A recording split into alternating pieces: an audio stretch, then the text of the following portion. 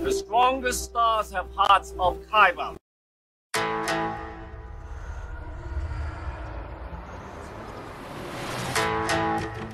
I'm one with the Force is with me. Now witness the firepower of this fully armed and operational battle station. We'll use the Force. That's not how the Force works.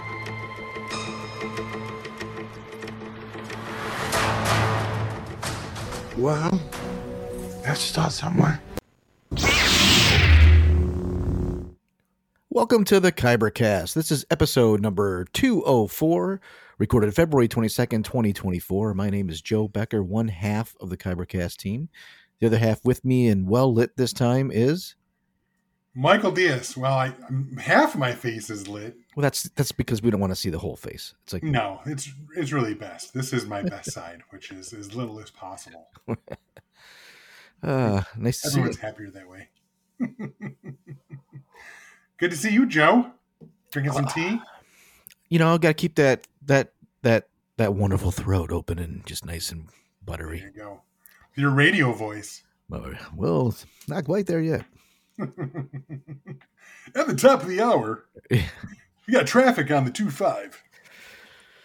On the 904. How goes it, Joe? Good. Not a crazy week, man, for stuff, at least for me. And I totally forgot that Bad Batch was starting this quickly. I got caught up. I was so busy doing stuff that I was like, "That's right, Bad Batch was yesterday." So I was really excited that I got to. We're going to talk about that later, but very happy that we got back with the Star Wars. You know, some people say I don't accomplish much, and those people are usually right. But I watched 6 episodes of the Bad Batch in the last 24 hours, so there we go. That's an accomplishment. It's less than a movie. Come on. They're 24 minutes. They're 20 minutes. You're not watching the credits. Yeah, the credits are very long. Like, what is with the 8 minutes of credits? Because it takes that many people to do an animated show. That's why it's expensive. Yeah, that's a lot of people. Yeah. Aren't there small children in China that can do it for cheaper? That's Michael Diaz. Twitter. I'm joking. Well, but like seriously, doesn't Foxconn have like suicide nets to employ some more? I'm sorry. Still dark.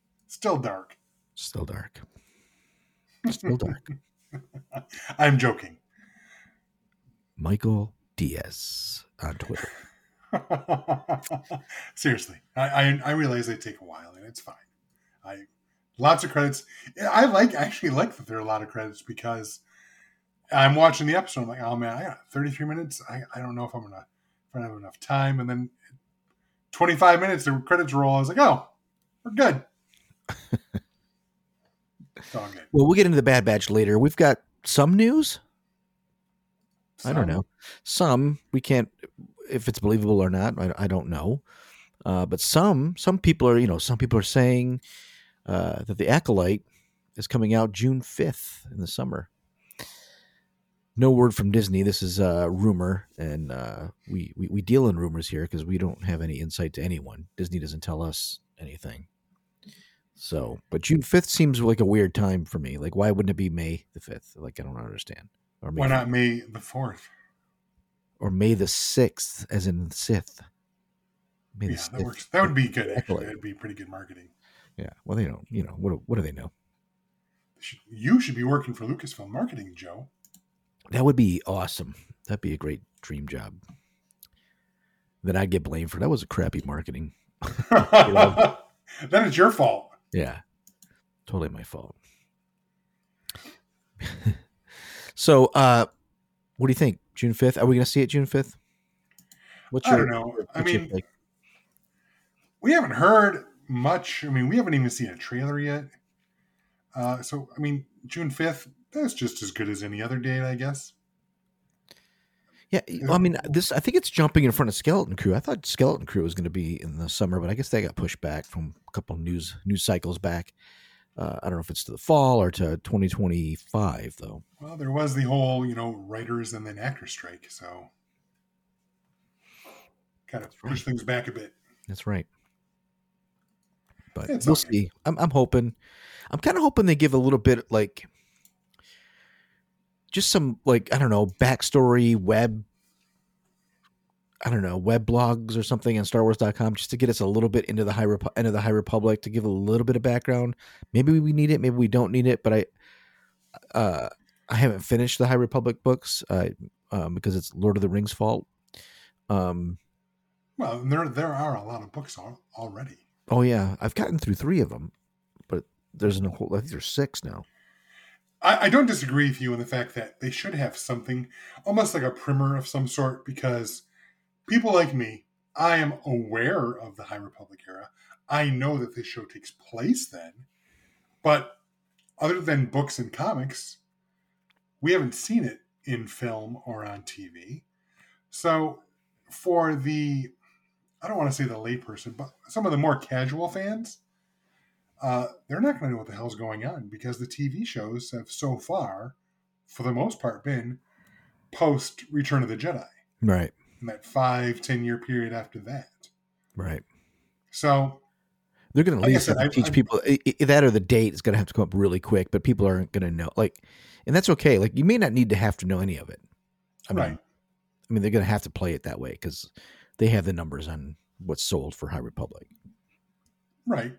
But I'm just saying, I've mentioned this many times, after The Force Awakens came out and then Rogue One came out, I had so many people like, wait, this doesn't come next. When does this happen? Now, again, people like you and me, we know exactly what's going on and we enjoy the films. But some, like I said, not hardcore fans, people that like Star Wars, but they go see the movie and call it good. And I enjoyed that. I can't wait till the next one. Right. Which is why, when we talk Bad Batch later on, they're like, well, I don't need to listen. Tune it off. Pretty much. Oh, boy. But yeah, if it comes, I'm all for it. I'd like to see more Star Wars. We're kind of, after the Bad Batch ends here, it's not a super long season. We'll be getting into that a bit more, but they started with 3 episodes. So right away, about a third of the season's kicked out. Right. So it's not going to be around for long. And then what? There's no Marvel shows coming anytime soon? No, Deadpool, and that's it for the year. Yeah. So what's the mouse doing? I don't know, man. Saving money for the I don't know. Right. Iger, good old Bobby Iger saving some money. They are saving money. That's something I didn't put it in the news, but did you hear they sold their DVD and Blu-ray division? Yeah, well, it's because nobody's buying them anymore. But Sony, they bought it up. They figure people can't buy them. Now, I understand. You're exactly right. People are not buying physical media as much as they used to. It's down year after year. But I say this not as a hipster. Oh, with your little records that you have now? I have some records, yeah. I'm teasing. I'm a vinyl person. Michael knows this. I'm throwing shit at him that he could have come back to me with. The sad thing is being as Dutch as I am, I should have gotten records about 10 years ago when they weren't $20-30 a piece. Yeah, but if you're buying a good one, this is not a record podcast, folks, but if you're buying, the 180 gram, those records a lot of them weren't there 10 years ago. They're reissuing a better recording and a better piece of vinyl. So it's fine, but I have a copy of VXX, their debut album. We bought it 7 or 8 years ago. It still has the sticker on it. $12.99 brand new. Yeah. Hey, listen, you want to talk to Joe Biden about inflation, you go right ahead and do that. That's not what this podcast is for. Well, part of it is the fact that there's almost no vinyl pressing in the U.S. A lot of it has come from overseas or Canada. Well, Jack White's company. He's trying, but he can't keep up with demand. No. Anyway, the point is not about records. The point is physical media. Physical media. There are several directors. In fact, what's his name? Nolan. Yes. Oh, I didn't put that in my Good Geek this week, but Nolan, Christopher Nolan is a big proponent. He's like, we did a lot to make sure that Oppenheimer looked great in 4K. I want people to buy it. Yeah, listen, I'm hemming and hawing. I got to go through. I have Blu-rays of the key movies that I like, and I haven't bought anything in 4 years, so I'm behind because I just don't have it hooked up. It's not even, well, I guess I got my Xbox hooked up over here, but right, we don't watch that. But it's a thought. It's definitely a thought. because when these licensings, like if the licenses stop on, for like Disney Plus something, then what do you do? Like you can't watch. Like if you want to watch it, it's gone. You got if you really want. Like if they stopped licensing the Star Wars stuff, what am I going to do? Can't watch Obi-Wan. Like do I buy season 1 and 2 of Mandalorian because they just put that out on Blu-ray? Well, that's the thing. So, okay, things like Star Wars and whatnot, you're probably safe. But I can't remember the name of the company. I don't know if it was Funimation or what it was, but basically they did anime, and you could buy anime, and they said you could buy it from us, and if you own it from us, you have it forever. So they went out of business, and those people that bought the anime, they're just SOL. So, Yeah. now again, that's a smaller example, but yeah, the fact is, when it's streaming, even if you purchase it, you're purchasing a license. You're not owning that streaming, so they can snatch it at any point in time. I still like to buy the physical Blu-rays if it comes with a digital copy when I can, but the fact of the matter is fewer and fewer companies are even selling the Blu-rays anymore. They're harder to find. Well, here's just a little tidbit for the listener. Don't ever buy digital alone. No. Because even if you bought it digitally and Apple somehow releases that license, you no longer have it. Correct. Even though you bought it. Correct. For the same price almost as a Blu-ray physical. You cannot watch it if they lose the license for whatever reason. Well, I do like Movies Anywhere just for that, because it crosses many studios. Yeah. But I own most of the movies, like physical copies of the movies that I also bought streaming. Not all. I don't think I own the Deadpool films in any form but digital. Yeah, I don't. I do not. Anyway. Well, we'll see what happens. Speaking of anime, this isn't quite anime, but it is streaming. It is streaming. A big show for my son used to watch. All three boys used to watch the animated show Avatar: Last Airbender. The live version is now on Netflix. To lukewarm, reception, which is sad because I know my son was super hyped. I got to ask him if I'm sure he'll watch it because he's really looking forward to it. But it doesn't look like it's what the Airbender fans wanted. I will give it a watch. I'll see what the first episode, see if it feels interesting or not. But it's out there. I don't know if you know anything about the show. I don't know much. I don't know anything about it. I know very little other than M. Night Shyamalan did a movie a few years back, and people that was terrible from what I hear. That. Yeah, but apparently this isn't going to work either. Well, that's too bad. But I don't know. Maybe it's 50-50 right now from fans, from what I've read. But it looks like an interesting show. Like, I mean, it looks very, from looking at the preview, it looks like live action animation. It's very colorful, flat color.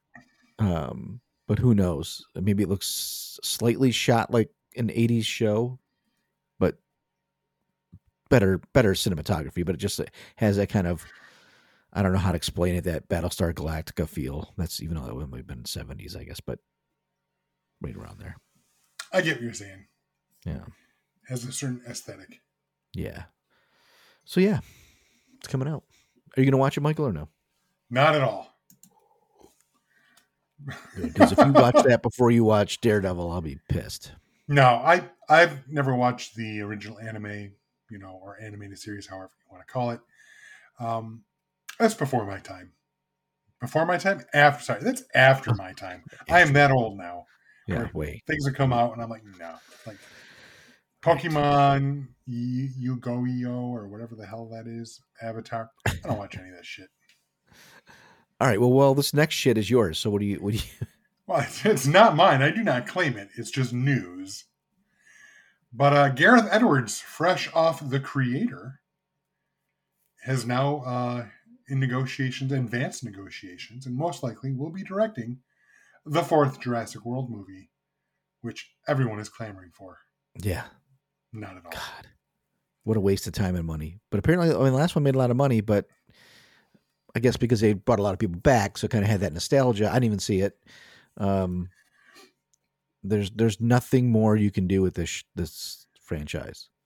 You see, okay, I agree. It's hard to do something well with this franchise at this point. I'm not saying you can't do anything more. Let's face it, the best one is Jurassic Park, okay? Even the second one is okay. Let's just say, like, okay, there's nothing new to any of these stories. It's not like I'm really digging what they've done with. I haven't seen the latest, that Godzilla. What is the movie that everybody's talking about? The newer one.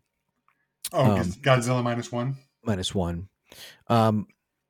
But I did watch Monarch, and I like how they turned it into kind of a figure it out show. You know, it was. Right. I really liked the show. They found a way to weave in Godzilla through a family spy type, not spy, but something like that, where there's hidden both Snake Plissken and U.S. Agent in it. Yes, exactly. Playing different versions of the same character at different ages, right? Yeah, I don't know if he's Snake Plissken in this, but no, you know what I mean. It's Kurt Russell and his son. Yeah, it's Kurt Russell and his son Wyatt. But I thought you're comparing it to the character from. No, I was just using character names for the. Got it. I'm just messing around. Got it. So yeah, but I mean, they found a way to make it interesting, and they're going to have to, Gareth Edwards aside, they're going to have to. I don't know what they can do. People have to die, like real actors. I don't know. Well, okay. So first off, the talk is that this is an entirely new story with a new cast. Fine with that. No, I heard it was going to be all of them coming back again.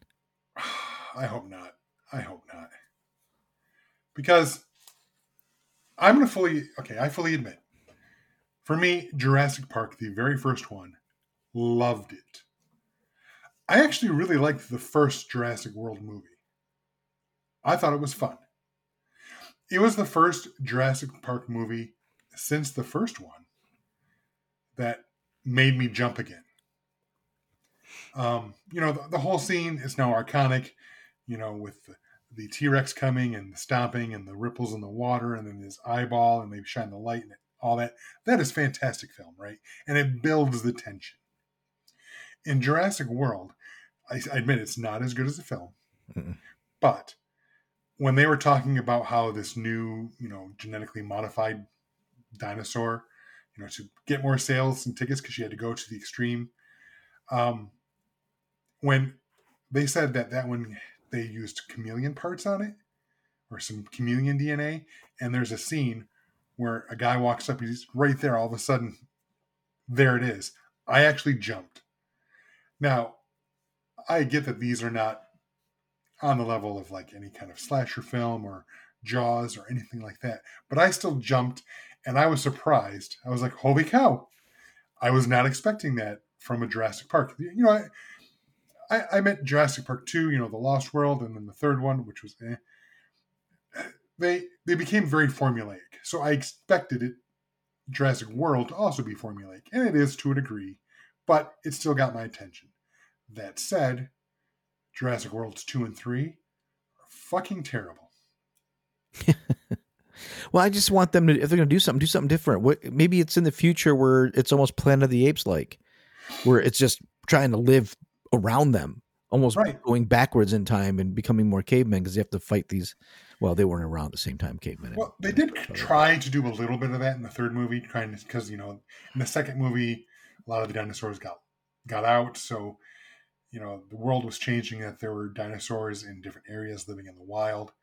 They should make it where the dinosaurs make humans. I don't know about that. It's so far down. I'm just saying that last final one where they brought the two casts together. I didn't watch it. I didn't care. Well, okay. In my defense, I watched both Jurassic World 2 and 3 years apart on separate work trips on planes. So the best place to watch that movie. Yeah, I like 3-inch screen. Well, more like I didn't have to pay for it. Like Jurassic World 2 had already come out and had already been kind of savaged. Right. So I was like, you know what? I'm not paying any money. I'm stuck here for the next 3 hours. Let's make it worse. Well, let's put it this way. My plane landed and I still had a good 10, 20 minutes left to go. I didn't bother to watch the rest of it. It was that bad. I'm like, I don't care. I just don't. I watched the third one on a plane as well. Saw the whole thing, unfortunately. All I have to say on that one is, what people really, really want out of a dinosaur movie is giant locusts. Yeah. Just didn't work. I don't know. I didn't see it. So Gareth Edwards you think Gareth is gonna pull this together like he pulled together Rogue One? Well, you gotta remember, Gareth Edwards also did the very first, the latest first Godzilla movie that got that series rolling. That was the one that had Breaking Bad. What's his name in it, right? Yeah. Yeah. It also had, Bryan Cranston. Sorry, that's who I was. Bryan Cranston. It also had, I can't remember his name. Johnson, the guy that was Quicksilver in the Marvel universe, and then in that movie, his wife was one of the Olsen women. He did that one, and but before he did that, he did a movie on his own called Monster, which was about kaiju in Mexico. And that got all kinds of acclaim because they shot it for almost nothing. And it was scary and good, and that's kind of what launched him into Godzilla. So, I wouldn't count... It's his genre. It is, and I wouldn't count him out. I've rewatched about half of The Creator at this point. It looks good. So, I don't know. Maybe he shouldn't write a script all on his own. I don't know. This has potential. I'm not a betting man, and I'm not going to bet anything of value, but, as picks go, the guy that he's replacing is David Leitch, who, I don't know if you know, is one of the directors from John Wick.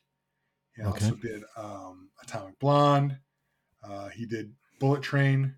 So he is super, super action, and obviously not doing this film now, but. All right. Well, we'll see. And I don't know what this last one is. This is some Michael thing. I don't know. It's not a Michael thing.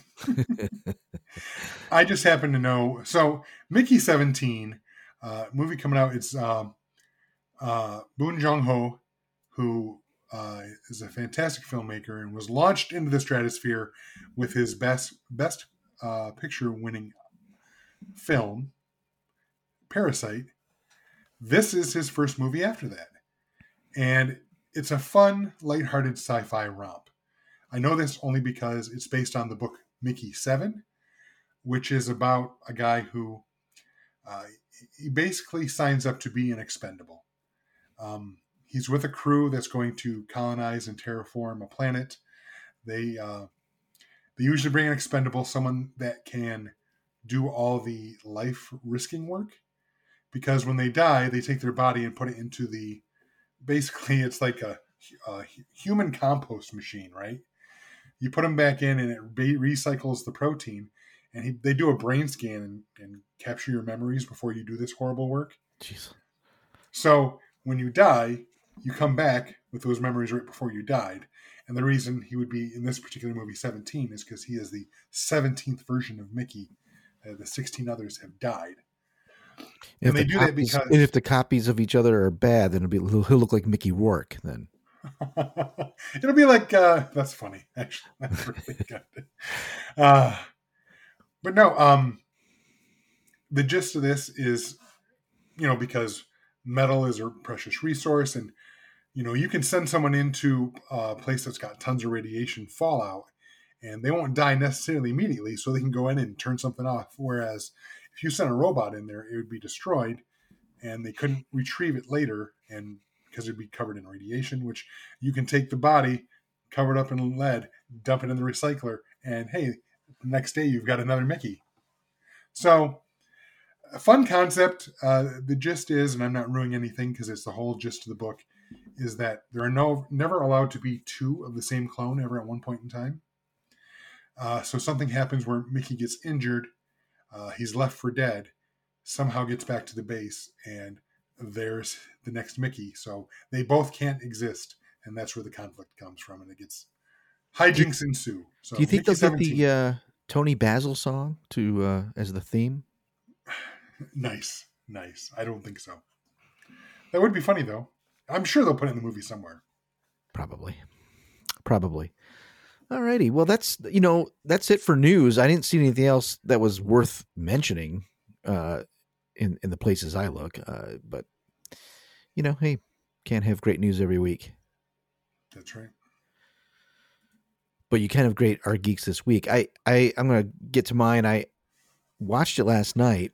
It's a movie in the night. I think it was made in the 90s. It might be 96, 97. I can't remember. I remember that movie. It's called Fire in the Sky. And it's allegedly based on a true story in the 70s of a gentleman who gets pulled into a spaceship. And the first half of the movie is like they think they murdered him. Then he comes back, and you kind of eventually is revealed what he went through torture-wise. And this movie came out in the height of X-Files was going on. There was a whole rejuvenation of Area 48 or whatever. What's that area? Is it right? 48? 58? I don't know. Area 51. 51. That's what it is. I don't know where 48 came from then.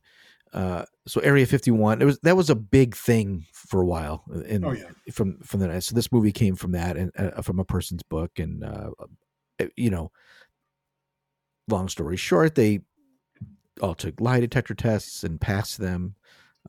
So it's, kind of that thing, but they showed, it was pretty good, but it really holds up. The movie holds up because when they did it, it took place in the 70s. So it's period piece. Right. So, it does, there's no tech problems because they tell you it's 1975, 76. So as long as it works there. So it doesn't feel dated. The special effects, the ship was not very good, but the aliens were really good. And what they put them through and pretty, putting the needle in the eye and all this stuff that happens. Like it's pretty scary. But it's a good movie. I'm glad I watched it again. We were just flipping around HBO or Max, whatever the hell it's called. And I'm like, oh, I remember that. Let's just throw that on. Cause you just can't, you're looking around to find something. Yep. You're like, what the hell? Throw that on. And I did. And it was coming off I've been thinking about Close Encounters a lot since that episode. And I thought, this would be good to throw back on. DB Sweeney. Oh yeah. Robert Patrick's in it too, isn't he? Yes, he is. And he looks so young. Because I'm watching Reacher too. I didn't put that on here, but Reacher, he's in Reacher, the second season of Reacher. And he just does not he looks like a different person. Well, the funny thing is, I think that movie came out in 93. That's 31 years. More time has passed since the movie came out than the event that they're depicting. Was it 93, not 96? Let me see. Fire in the Sky. 1993 American biography science fiction mystery film. Yep. James Garner in it. March 12th, 1993. Yeah. Holy crap. So that is 30 years ago. What of a sitch. Yeah. Wow. Time stops for no man, Joe. Yep. Yeah, I think it's something that I just saw. Like if they were to make the Wonder Years now, it would be about 2003, not the 60s. Isn't that crazy? Yeah. Yeah. That's it for my geek this week, other than, reading when I can and that kind of stuff. So, well, I didn't put it on here originally, but I was reminded of it as we talked. I finally saw Oppenheimer. Saw it at home, so I didn't get to see it on the big screen. Good movie. It was really good. I loved it. Yeah, it's very good. Don't know that I'll ever watch it again, but I loved it. Yeah, I don't know if I need to. It's kind of like, it was good. It was very good. They fucked him. That's for sure. Poor guy. Good scientists all get messed over. Yeah, but really enjoyed that. I also, it's funny, I started this book, A Psalm for the Wild Built. I think I mentioned it several episodes ago. I started it at the beginning of December. I think I read 7 pages and then set it down, and then the holidays happened. So I was just busy and I completely forgot about it. So it's not a diss as to the quality of the book. I read a lot right before I go to sleep. So I remember getting in bed going, I'm going to start this book. Read 7 pages, got really tired to set it down, and then forgot about it for 2 months. I picked it back up just this week, and within less than 24 hours, I finished it. So Oh, there you go. that said, it's only 147 pages, so it's not like I'm some fancy, awesome speed reader. It's a novella. I really liked it. It's a good book. It's almost like a parable of in ways. Okay. It's all about this person that they are a monk, and they meet a robot, and no one has spoken to or really seen a robot in the last 200 years. So they have a lot of discussions about what is life, what is death. And so while they're having a little adventure, it's a lot of like philosophical discussions, but it's interesting. It's not like shoved down your throat. It's just two people having an honest conversation, but it's really quite engrossing. And I'll just say I'm really looking forward to reading the second book. Apparently, there's only 2 in this little series. It's also only, I think it's 150 pages. So I'll be picking that up after I finish Making It So by Patrick Stewart. Still trying to get that done. I think I mentioned that months ago. But you're listening to that, aren't you? No, I'm reading it. Oh, I thought you were listening to it because he was doing the voiceover. Maybe I should listen to it because maybe... Of all the things to listen to, I would rather... And I'm not a big audiobook person. Well, actually, let me rephrase that. I'm 100% great with audiobooks, but don't tell me you read the book. You listened to it. I still We've had this. read book. We've had this. No, because you're not reading. You're listening. It's a different act. It's like saying, when I throw, I'm actually catching. No, you're either throwing something or you're catching something. It's literally the same. So you are listening to a book, and there's nothing wrong with it. I'm not equating it to a negative. It's just different. Different experience, different way of remembering things, because you will remember something more when you read it with your eyes than you just do listening. It's different. Yeah, but it's different. I still mark it as a book in Goodreads. Yeah, that's because you just want credit. But if any book I would listen to would be Patrick Stewart's. Come on. No, you make a good point. I remember almost 10 years ago now when I bought my car. I flew out to DC and drove back. I bought my car in DC and drove it back, and I think I've mentioned this before. And I loaded up my phone with podcasts. And if ever Patrick Stewart is on a podcast anytime, I instant download because he can sit and read the freaking phone book. Mailbook. Well, I was going to say phone book and then realized, well, does anyone even know what a phone book is anymore? I mean, unless you're of a certain age. But I would. So I was going to say, listen to him read his mail. So, mail book in my head. Yeah, I listen to him read just about anything or say anything. I love his voice. He's such a great storyteller. Maybe I should get the audiobook because I am not making fast progress on this book. It's just like this other person's book that just came out. You'd want to listen to it before reading it. What other book? It's by that man, Billy D. Williams. His book, What Have We Here? I would is listen now to out. that. It's coming out February 2024. Might be out right now, actually. But he's on a book tour right now. I think he's got a cover. I think it's Lando that's on the cover of the book with the what else is he got? I mean, most people know him as Lando. I realize he's had a long, distinguished career. Right. But they're not going to put a picture of him from Modern Family. No. But he did play Walter Payton. I understand. I think he was in a movie with Stallone, too. I can't remember. Nighthawks? Was he in Nighthawks? Yeah, I think he was in Nighthawks. I think. I don't know. Anyways, I'm sure he'll do the audio. He was in Batman. It was Harvey Dent. Come on. Right? He was in the first Batman as Harvey Dent, right. Yes. But right. The plan was for him to become Harvey Dent a couple of films later, and he really has very few scenes in Batman. Right. But yeah, Making It So by Patrick Stewart, and then after I finished the other book, I jumped back into playing Wolfenstein II: The New Colossus. So that's my geek stuff. And you're playing that on the Switch? Yeah, I love it. Is it big enough? I feel like, isn't Wolfenstein like a small graphics, or am I thinking of the wrong thing? The original Wolfenstein was very much like, what was it? Quake and Doom. Oh, first-person shooter? Yeah, but they're very limited. Yeah. It's got quite a story. In fact, the cinematic cutscenes are almost too long at times. Like I'll finish a level. I mean, is it good for a Switch screen? I mean, a bigger screen would be kind of cool, but I don't feel inhibited by the Switch screen. It's hard sometimes when someone's shooting you from a distance and you only see this little speck. And do you play that with or without your glasses? Actually, without. Because I hold it like this. Yeah. You know me, I'm not getting bifocal. So yeah, when I play, I literally take my glasses. Boom. No, when I play, I have to do that too because I don't want my you just get neck problems because you're looking down on the it ain't worth it. You got to take them off.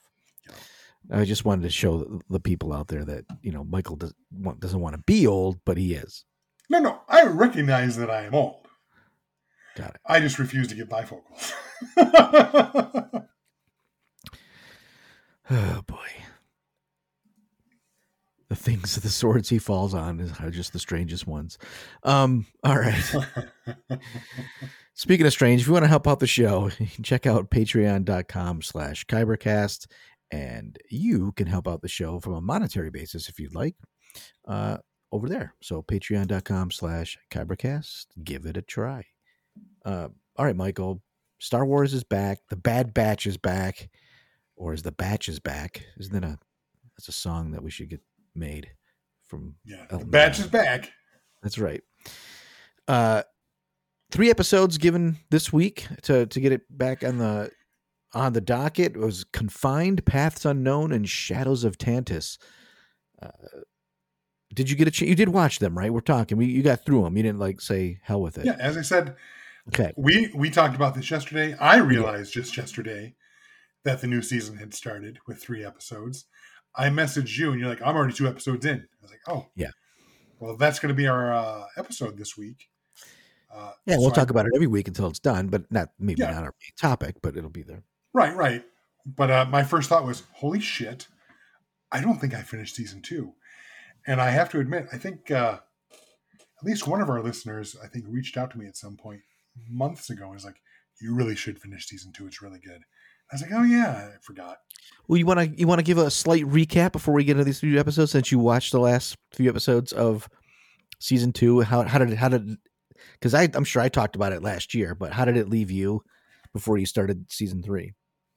Actually, so the last 3 episodes of season 2 are Tipping Point, The Summit, and Plan 99.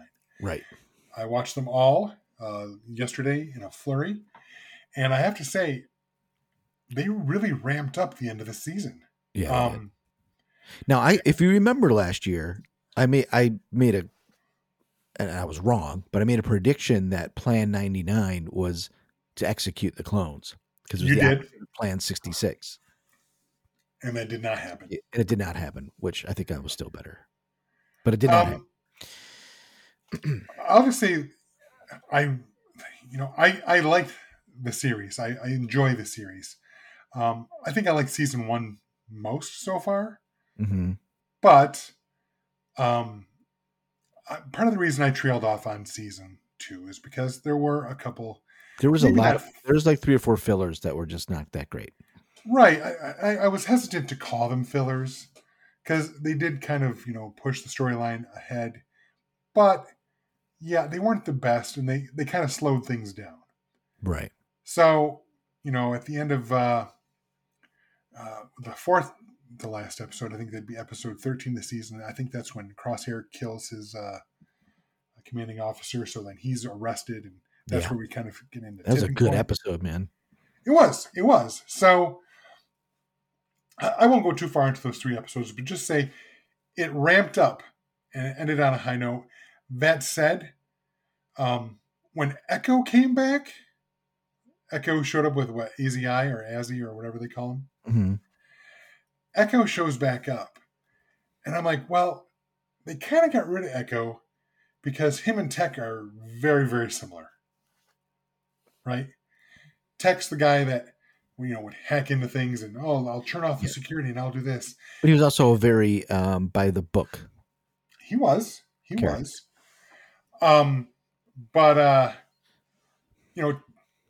Echo does a lot of the same things, only because he's part cyborg, he's kind of like bringing an R2 unit or something with you.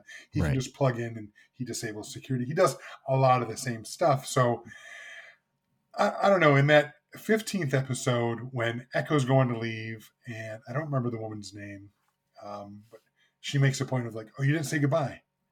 No, did you need a briefing?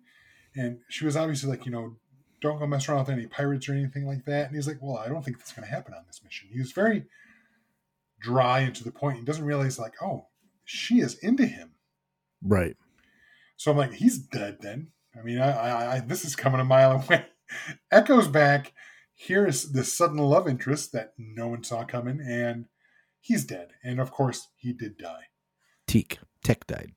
Yeah, Tech. Not Echo. No, not Echo. Sorry. Yeah. So the writing was on the wall. So when he made his, heroic last stand and, sacrificed himself for the team. Is he dead though? We'll see. We'll see. Wait, It is a cartoon. I don't want to say I hope, but don't bring that drama, then always bring somebody back. Like there should be like I don't expect any of the Bad Batch to live through this stuff. Right. Well, we're down to 2 team members now. What? No, there's more than 2. Well, I mean, Echo, but he's not really with them. He's out doing other missions right now. He's Crosshair. Yeah, but Crosshair hasn't rejoined the team yet. What I'm saying is, No, but I mean, there's Bad Batchers alive, is what I'm saying.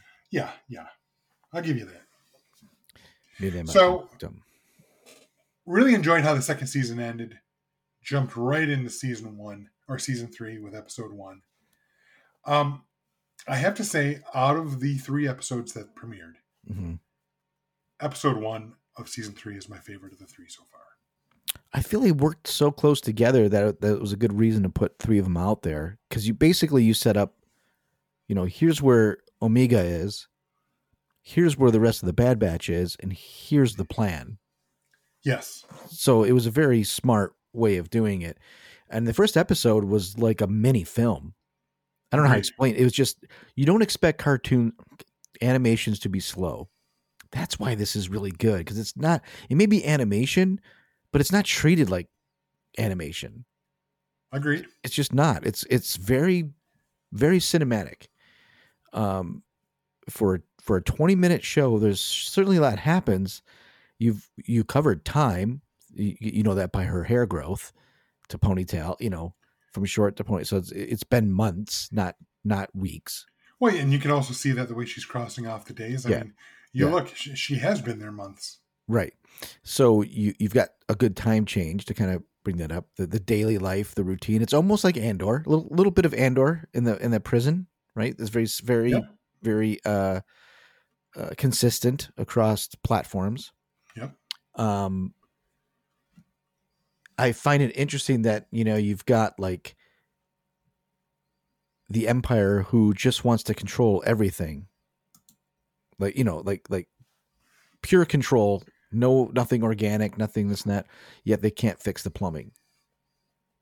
There's still drips in the sink. Oh yes, that kind of led you to her. It's like, it's like even it's kind of like nature finds a way like to break things. So it's just the slow drip of the rebellion. Drip. Like it's like, I don't know how to explain it other than like the Emperor wants so much control that they still can't even control just the water. Well, no, it is a good metaphor because you can't hold water, right? Right. Water. Like you said, the Empire is trying to squeeze their fist as tightly as they can to prevent any kind of descent. But the water, even if, the water's going to leak out, the rebellion is going to leak out. It's going to happen. You can't control everything. Right. And and that episode, all the shit that they're going through, yet she's still hopeful. Yeah. Yeah. I mean, Omega is an interesting character. I have to admit, when she first showed up in season 1, I was like, all right, whatever. I mean, it's fine. It was clearly obvious that she was going to be force sensitive and all that, blah, blah, blah. You haven't said that, though. Yeah, remember in that, I don't remember if it was season 1, season 2, when she used the force. I don't recall that at all. there was an episode where she was stranded by herself, and there was a wild creature trying to get her, and she used the Force to basically stop it. I don't remember that. Yeah, she's used the Force. It's fine. I mean, but realizing that she's building. Why is she gathering this hay? Well, she's making her own. Like she's trying to find ways of hope. Yes. She doesn't quit. She tries to even befriend. I don't remember that. Amari, and she's like her sister clone. Is the only other female clone. Yeah, I don't like her. I don't know where she is yet. I think she's in the middle. Well, she turned the blood in, but that's later on. But right, but even in that first episode, was it that first episode? I think so. Did Crosshair try to escape in the first episode, or was that the end of season 2? End of season 2. Okay, but did she not give him the gun? I think so. Or was that all set up just to show that he really could not escape? I think it may have been set up to break. That's the only thing I can think of, because she was not punished in any way. So I'm like, right. I think based on Hemlock and his evil ways, I think, that was a setup for him to show there's no escape, so don't even try. I got to remember who does his voice. It's a very interesting voice. Well, that's one thing I will say about the show that I really do like. And it's all in the voice acting. Every once in a while, someone comes out in a movie or a TV show, you're like, I hate that person. And that's a testament to that actor or actress. But one of the best classic examples is Nurse Ratched from One Flew Over the Cuckoo's Nest. Right.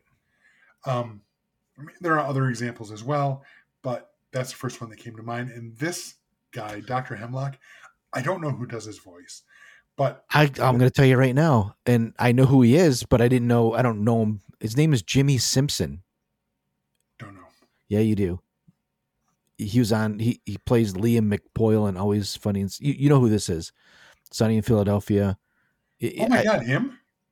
Yeah. I know he was in. He was on Black Mirror, the episode. I can't remember the name. The one that was basically a Star Trek spoof. He was on that. Right? Yeah, he's Always Sunny. He was in Psych, Breakout Kings, The Newsroom, House of Cards, Black Mirror, Pachinko, The Man Who Fell from Earth.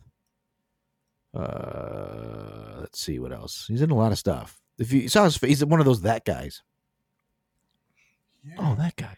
What's his name again? Jimmy Jimmi Simpson.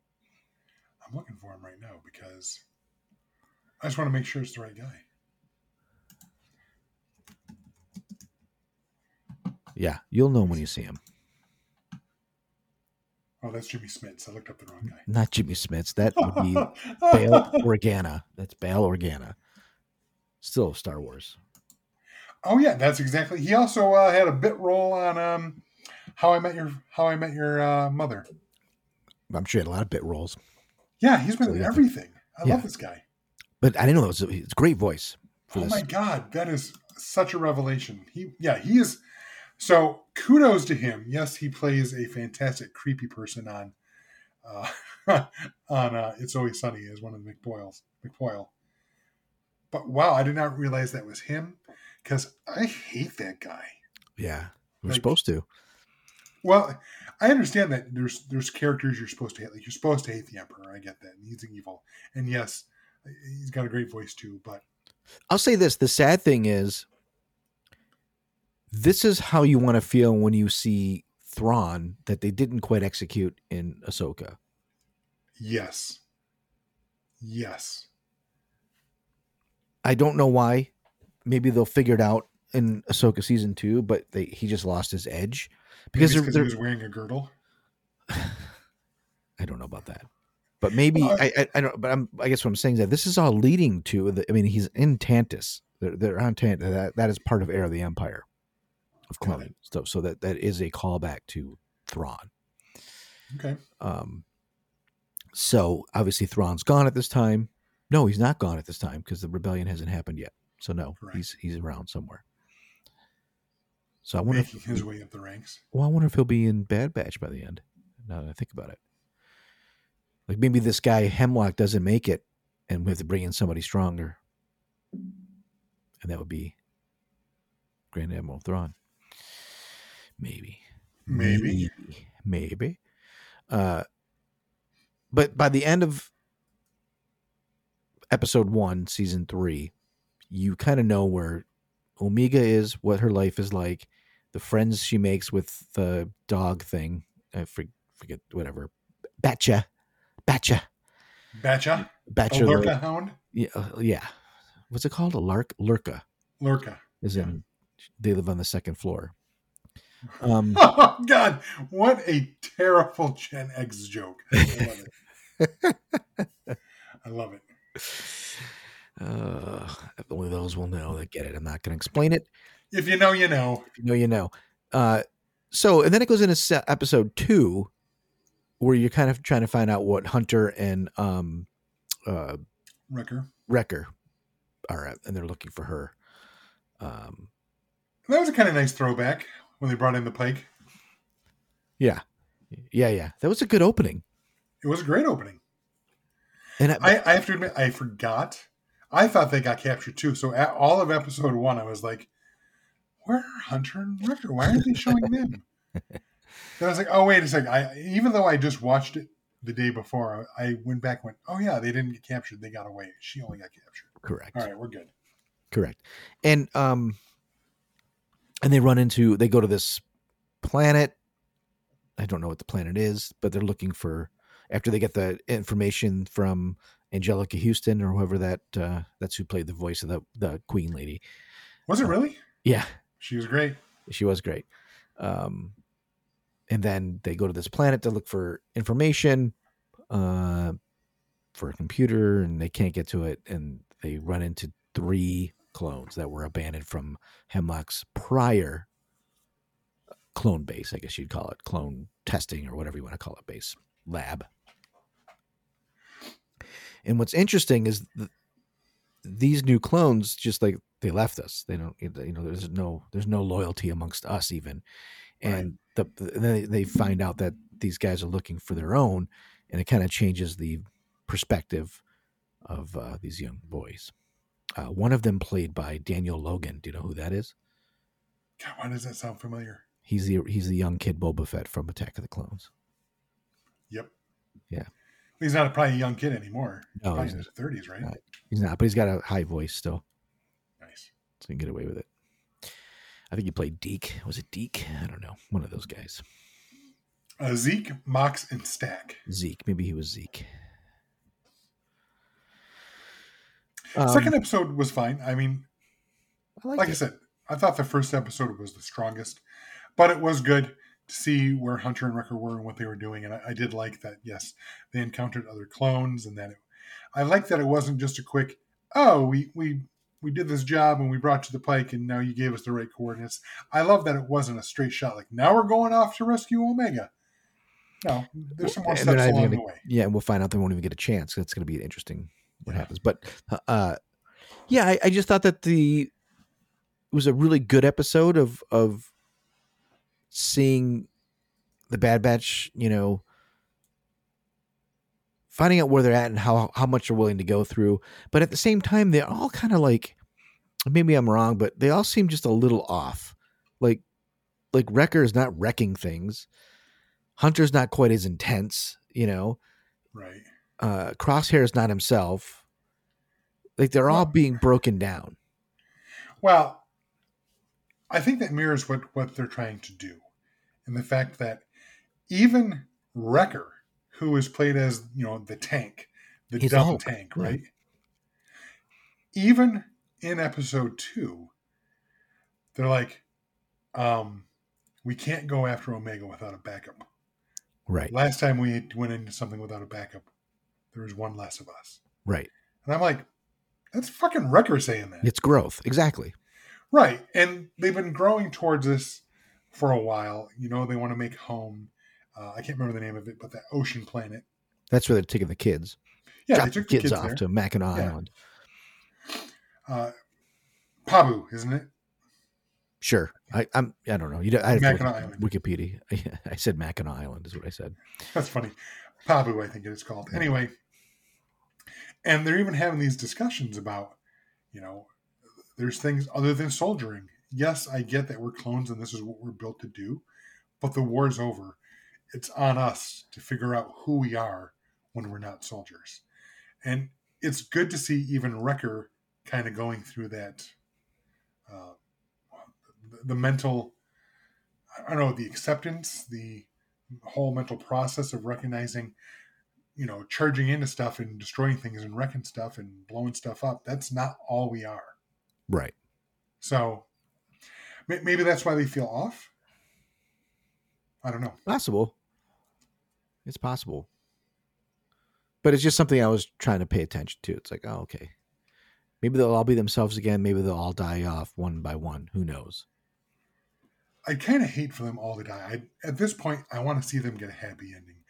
I don't know that Crosshair will get one, but I'd like to see them get a happy ending. Yeah, we'll see. I also want them to be true to what a story would be. Agreed. Which brings us to episode 3, Shadows of Tantus. Again, Mount Tantus is a very important cloning facility. I think in it's been a while since an Heir to the Empire, where they cloned Jorah Sabaoth, which was a Jedi clone in the book. So they're this whole time they're taking Omega's blood, trying to make all these things blood, and Nala-Se has been getting rid of it because she knows something about Omega. We always were waiting for this, right? We were waiting to find out why she's so important. What's she carrying that's so important? I love how they do these little acrobatics to not say midichlorians. Yeah, well, they're scared. M count, exactly. I laughed at that. I actually laughed out loud. I was like, M count? Well, we know she's force sensitive. Why are they scared? People, the prequels have come around. People don't get mad at that anymore. I don't know. But let's jump into that for a second. For why was midichlorians created? Okay, it was the only device to show how powerful Anakin could be. Right. There was the only narrative way to say it, because you can't just say, well, he has more force power than somebody. Well, we don't know why. And George Lucas never said that midichlorians are the force. It's just somebody that tends to be closer to tapping into the force has more of them for some reason genetically. So it was just a simple device to say, when they say words like, well, that's off the chart, that's more than Master Yoda. Like, it just tells everybody that this person has the potential to be extremely strong, but it doesn't mean they have the force. Like, if no one teaches them how to use it, he may, as they showed in Phantom Menace, he was using the force but didn't know it. Right. I don't know. I still think midichlorians are fucking stupid. It is dumb in a way, like, because we just didn't want to talk about it or like get into the religion, I guess, of the force. But it was just a device to show the potential and how strong it was. It's a bad device. Well, what else could there be? You have more force. You don't need anything. The force is supposed to be a mystery anyway, right? So what if I say, okay, it's still a mystery? Yes. You know what, Michael? You have DNA in you, and you have all these things that we named right down to. It still doesn't explain anything. We just gave it a fucking name. Yeah, but it's still stupid. No, but I mean, even to us, like we can say what we want, but we just named it just to comfort ourselves. No different than we named something Zeus at one time. No, I know, but at least with DNA, you can go, okay, you have a greater propensity for, sickle cell anemia. So what if it's just midichlorians is the word for DNA? But it's not. But it is in that world. But it's not. It is in that world. If they say DNA, like, oh, what are they? Are they on Earth? You don't want to use too many earthly. You don't want to use. Explained it was this microorganism or some shit. What's DNA? We don't know. What's our soul? We don't know. We just give it words. Now you're being a Star Wars apologist. No, I'm with you. I get it. At the time, I'm just talking it through. I see where you're coming from, but you can't polish a turd. And that I don't know if it's a stupid idea. I get what you're explaining, and I get the thought process behind it, and I see what George is trying to do by trying to come up with a way to quantify the fact that someone had a lot of potential for the Force. But I don't think it's something that should be quantifiable. Well, it's not your story; it's his. That's fine. He's decided it can be. Well, George is not always right. Well, it's his universe. Not It's the anymore. movie when I want. Well, no, not when that came out though. It was. Yeah. Anywho, she has an M count that blends with clones easily, which is what they were trying to figure out, right? Without destroying the other sample, they're trying to blend this to another clone, which could be what we think is Project Necromancer, where we heard of that in The Mandalorian. Episode 3. Mandalorian. No. Yeah, but they also mentioned in this episode. Yeah, this episode, I thought you meant like the sequel era. No. Sorry, they mentioned. Right. I'm sorry. No, that's what I mean. They mentioned it here, but we've already heard about that before this episode. Yeah. So it's It's starting to bring the fibers together. It's fine, but listen. They're doing their best. They're making an interesting story, but unfortunately, they got to jump through all these damn hoops to somehow try to make the comment or the whole thing from do it. Say it. Somehow Palpatine returned. Right. It's so fucking stupid, and it's a terrible way to put it. And yet, we're getting 3 seasons of this and references in Mandalorian to try. Well, I guess it's fortunate or unfortunate that the ending's been written. So you have to kind of start doing that. You can't like go way up here because that even makes somehow Palpatine returned even worse. I get it. And you can tie it to the prequels where he was searching for eternal life more than Anakin was. Right. So it does match. Like you can build the bridge between Palpatine being in the last one. It's just the way they did it was so fucking half-assed and bad that they didn't have a plan. If we what they should have done. Boy, this is really going down some deep root here. Snoke should have never been Snoke. It should have been a young guy that resembles a little bit of Palpatine and not some old decrepit emperor looking thing. And that would have been actually a clone of Palpatine about it. And then that person actually, it's almost like you're redoing episode 1, 2, 3 with the sequels. And you know what I mean? And instead of bringing Anakin, he brought Kylo, which is a grandson of Anakin, doing it all over again, knowing it's a Skywalker, trying to do the same, which, yes, it's echoes of the past, but it would have been better than fucking Snoke.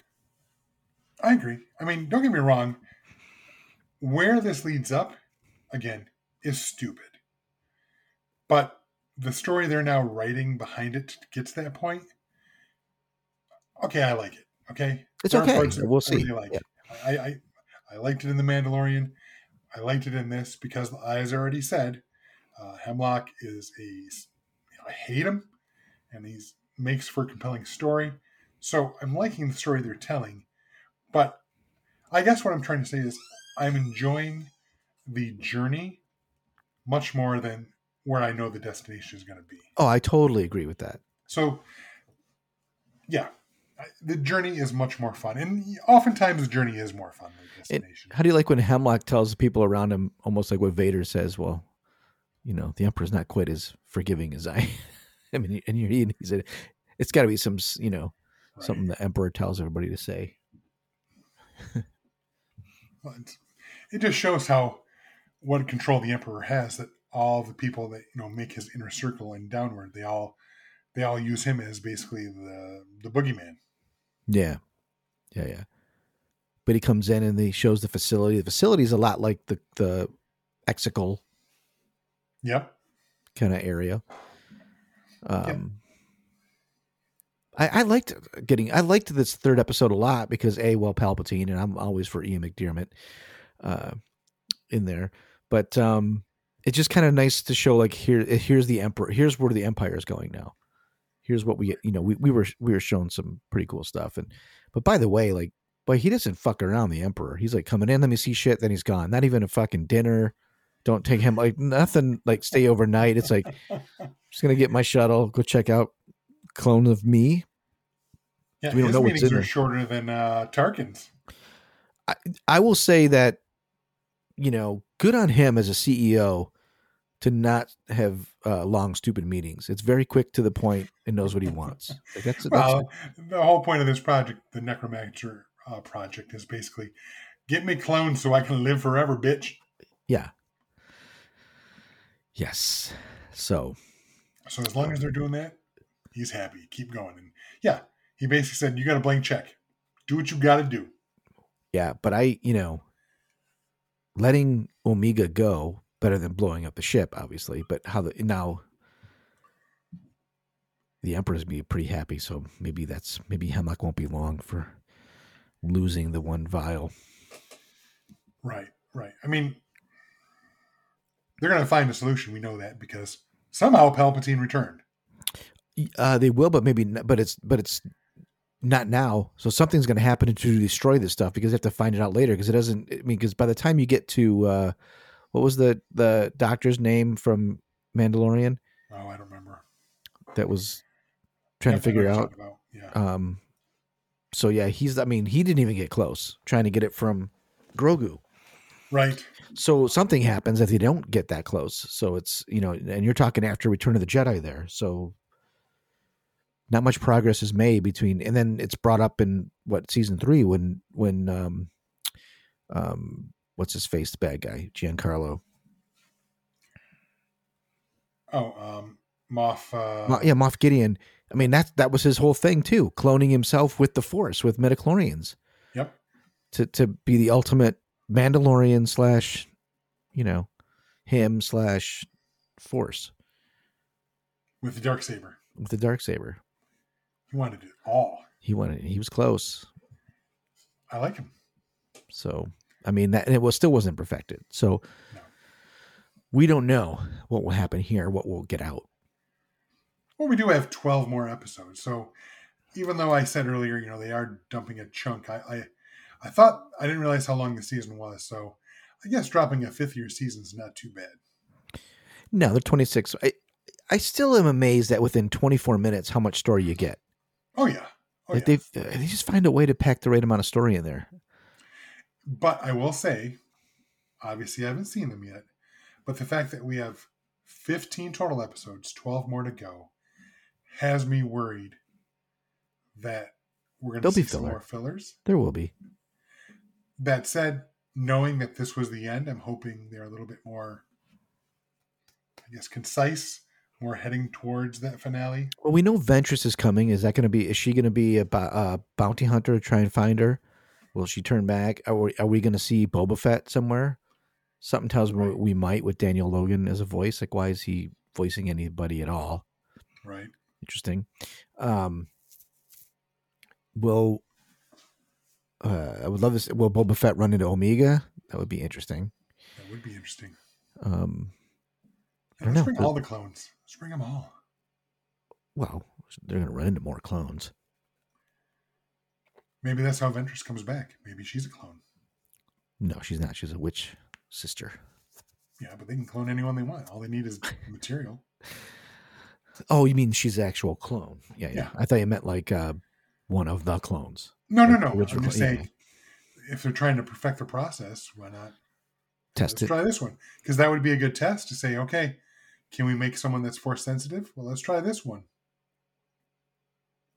Well, we'll see. Okay, that's interesting. That could happen.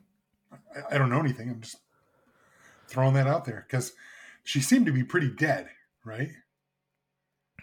Well, we don't know. We read the book. I didn't read the book. That's a book thing. And we already established, I did before the episode started, books aren't real. Right. So, yeah, that didn't happen in anything visual. It happened in a book. I get that Lucasfilm and Lucas Books or whatever want to call all this stuff, all these books and comics canon. And they are until they're not. Correct. It's just like the Star Trek. Yeah, right. So you've got a helped escape from Nala Se giving the data pad. I loved how the episode used the turning of the vials as the clock.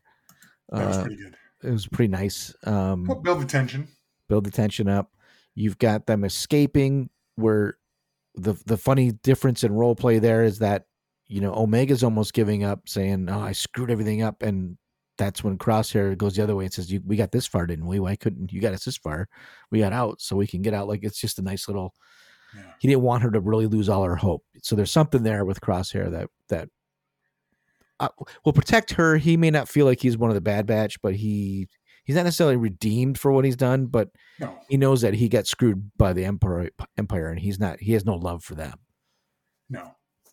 Yeah. I don't know that he'll run off and join the rebellion, but I can understand that he's like, he has no desire to help the Empire anymore. Correct. Yeah, he's been burned pretty bad. And we all knew that Batcher was going to help at the end. Like, that's so. Oh, we knew that was coming. I mean, everybody I still liked it. Yeah, of course. That's what you're expecting.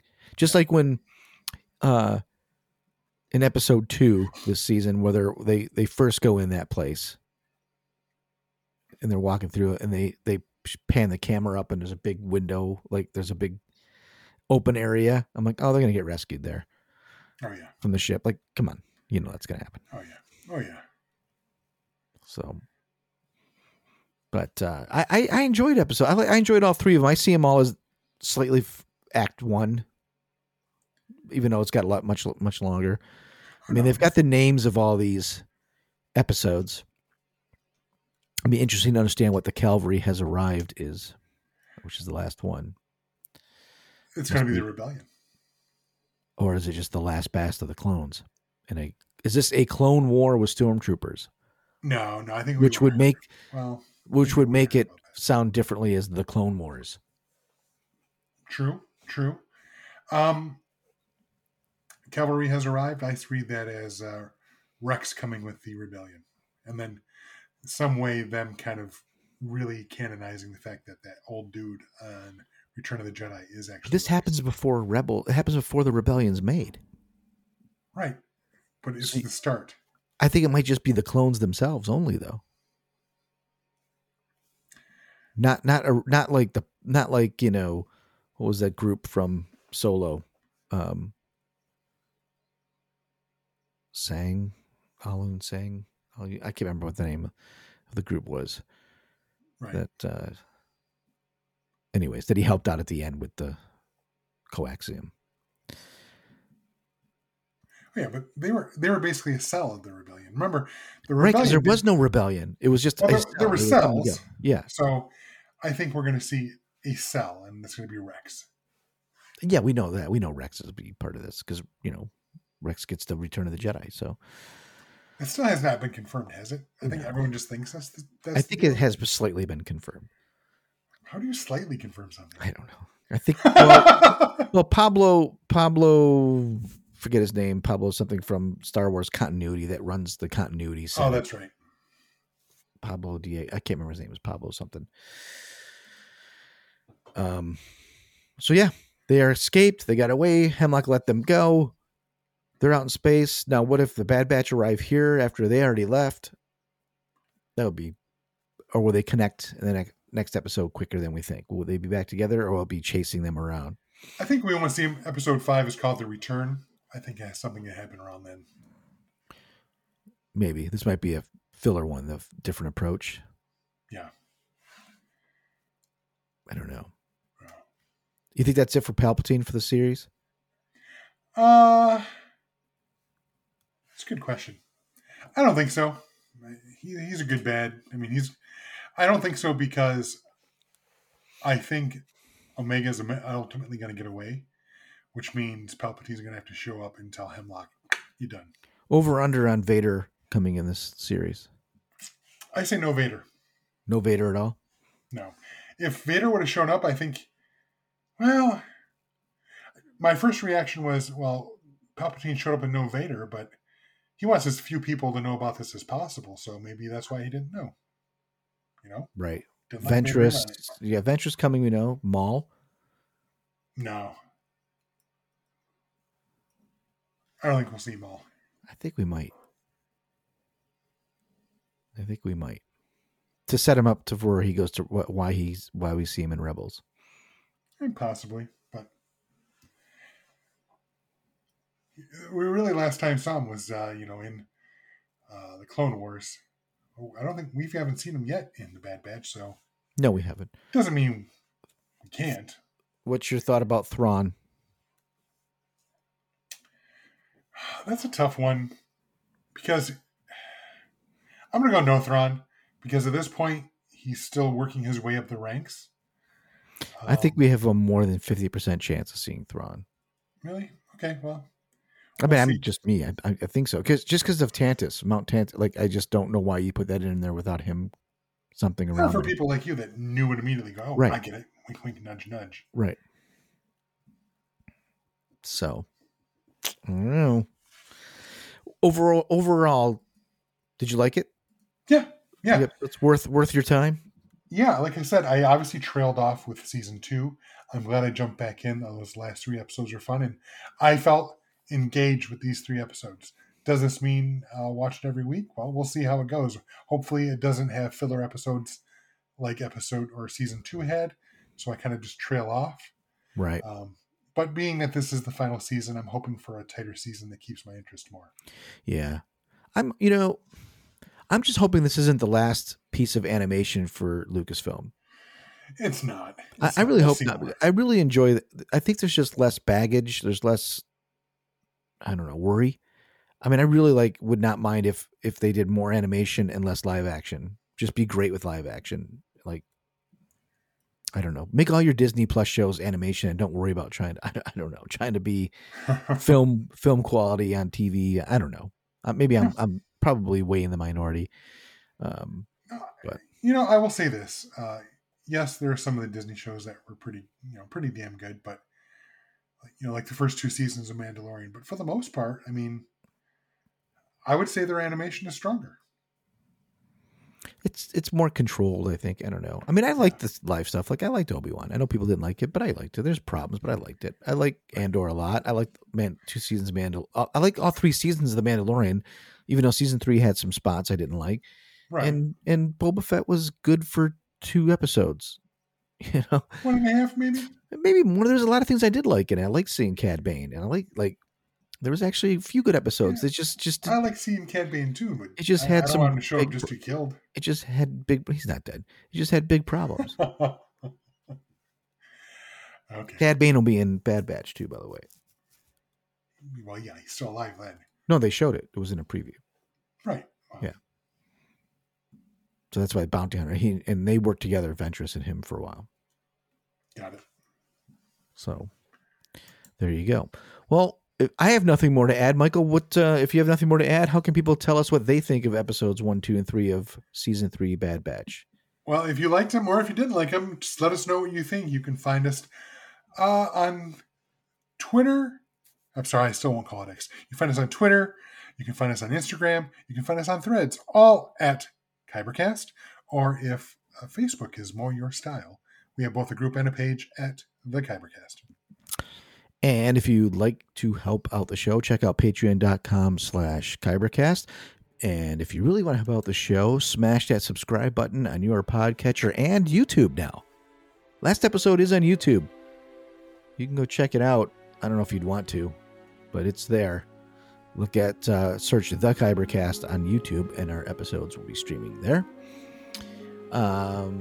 Tell your friends they can find us in pretty much any podcatcher, or go to our website. Our website has all of the audio podcasts loaded there in each blog posts, and they can check out some merch.